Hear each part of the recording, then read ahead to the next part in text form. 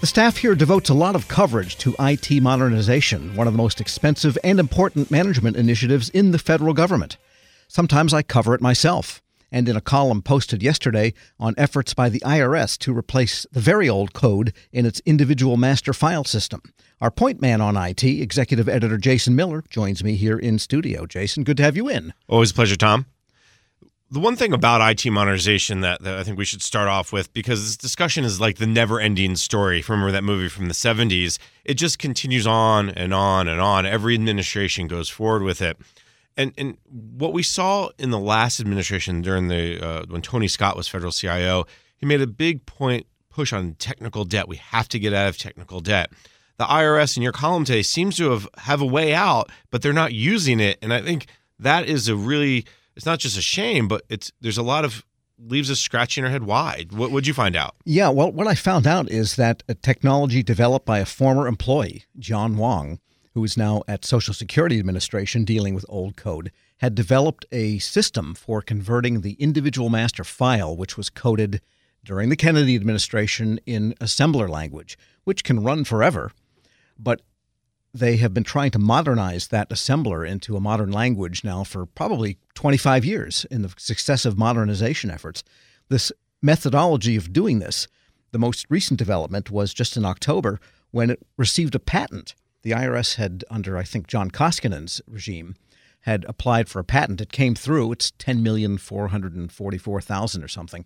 And yet the IRS doesn't seem to be using the methodology. And moreover, Wang told me that they have used it to convert 90% of the IMF to Java, and that the original plan before the change in administration was to test it in 2018, and it was actually supposed to be in operation, the new Java version of the IMF, for the 2019 filing season. None of it ever happened.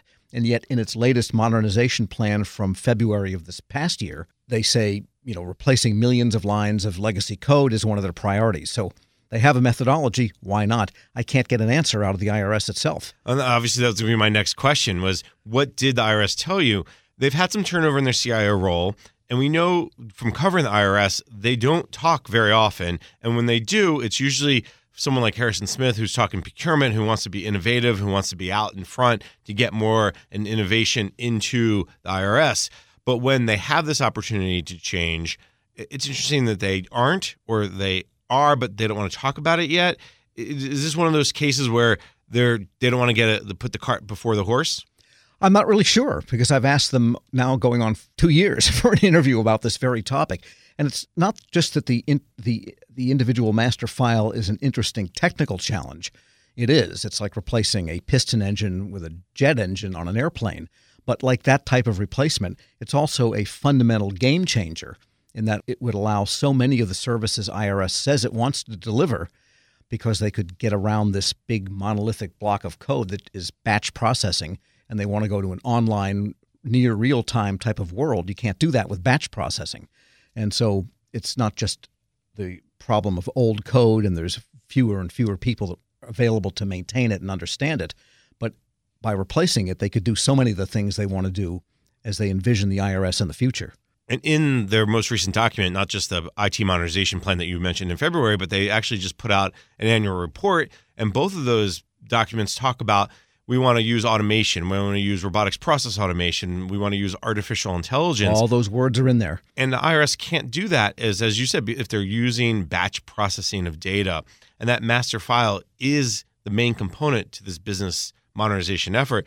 That I think you quote the former IRS commissioner from 2001 saying, this is the year where we will go forward with it. That's right, Charles Rosati.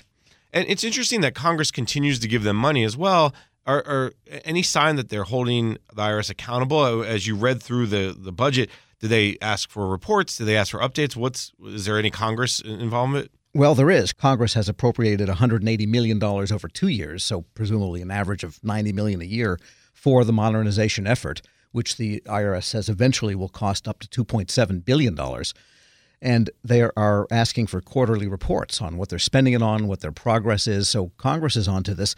Last year, the IG was going to look into what happened on the individual master file specifically, but because of that one-day outage they had during the last filing season, They say their attention at the IG was diverted from the IMF to this outage, and they never got back to it. One of the things that we've heard time and again about the IRS is it's just so big and so critical that they can't do certain work during certain times of the year. I think, basically January 1st through April 15th or maybe April 16th, they really just are focused on one thing, which is, processing tax returns. And before that January 1st kickoff date, or I guess this year filing season starts January 27th, the IRS is really focused on making any changes that Congress asked them. Do you think that the pressure on IRS, the fact is that they have so much to do always, there's only a very small window of when they can actually make changes, is why that this change from assembler code to Java is just taking so long? Did you get that feeling from talking to your sources? Well, that could be one reason. Again, they've been trying to do this now for 25 years. The IMF has been the subject of modernizations, at least 25 years. This past couple of years, they've had the tax cut bill that was passed under the Trump administration that Congress went along with, and that was a massive change in coding. And they mentioned that in the progress report. They were able to change hundreds of systems. So it's not as if they're incapable of doing this kind of thing. And they had an original plan to run both in parallel one year to make sure that the results came out the same. One would be offline, but the test results available to their staff. And then if it worked, then they would put it in production the next year.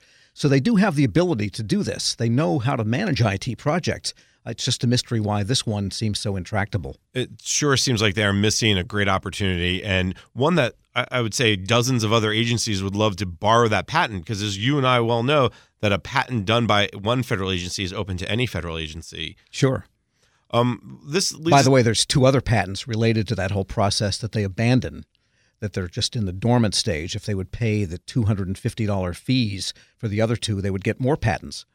Could we pay those fees and hold the patents? Yeah, maybe we can get, David Rubenstein to do it or something. There you go. One thing about this IRS story it's just not about the IRS. Every agency is facing this technical debt. I mentioned at the front end of our conversation of Tony Scott, the former federal CIO, one time estimated about $7 billion in technical debt. I'm sure it's much higher now. Here we are 4 or 5 years later. Do you get a sense that this type of technology could be used at VA, at Social Security, at CMS, so many other agencies? Yes. I think IRS has the most assembler of any agency, but it can also be applied to other types of legacy code. I think it can also work with COBOL. It's a matter of inputs and outputs, and you have to replicate that logic somehow. So I think if you read the patent, it's not just specifically for IRS assembler and Java, but there's a target language and a source language that go through this mill. It's very complicated. It's a long patent. But yes, I think that could apply a lot of places, like Social Security, which is very COBOL intensive. Right, and I know that the former CIO at Social Security, Rob Klopp, really made a big push to modernize a lot of Social Security's legacy applications. Current CIO Rajiv Mathur also is following his lead. And as you said, your source, Mr. Wong, also is now working with Rajiv Mathur at SSA, so probably bringing that same knowledge, that same perspective to help with them as well. Yeah, now that the patent is out there. And the other thing about this methodology, according to Wong, and we can verify this if the IRS would talk to us, but he said that it took about 7 people a couple of years, and he estimated a cost of a couple of $1 million to do this massive conversion. That's hardly a $5 billion systems integration contract that lasts indefinitely. VA, too, I think, is another one. VA is a good point. They've been pushing down this path of legacy IT for quite a while, and one of their big challenges is very similar to SSA, IRS, to CMS is that legacy system. Tom, do you expect that the IRS, now that we've talked about this, now that you've written a column to respond, because you wrote a column 2 years ago and they didn't really respond much, even though that column went quite viral. Yeah, I'm hoping they will answer now, because it's not a critical column of the IRS. I mean, they have done amazing things with their technology. The IRS, in the way it appears to the public and the way it operates, its cybersecurity skills, its prevention of identity theft skills, its ability to process things online, get answers online, are exponentially different and better than they were 25 years ago. But they just have this big, giant mountain in the middle that they can't seem to blow up. So I'm hoping they'll talk. Here's another, if you're listening, give me a call. I'll get you on the air, too. Very good. Now, there's a great column. If you haven't seen it, you can find it on federalnewsnetwork.com. And, of course, through your Twitter feed, through LinkedIn. We're going to promote it, Tom. You know All right, that. And that's Federal News Network's Jason Miller. Thanks for asking me about it. Hey, good column. My pleasure. When you think about something that brings out the best in us, it usually involves helping someone else. By donating plasma at a Grifols Center, you can help save millions of lives and show your good side to the world. You'll join thousands of people who donate safely each week, so patients get the plasma-derived medicines they rely on. And you'll be rewarded up to $1,000 your first month. Learn more at grifolsplasma.com. Grab a 30-day free trial of Live by Live Plus, and you'll get unlimited skips, commercial-free music, and all of the podcasts and live streaming events you can handle. Visit livexlive.com/podcast1 to learn more and start your free trial.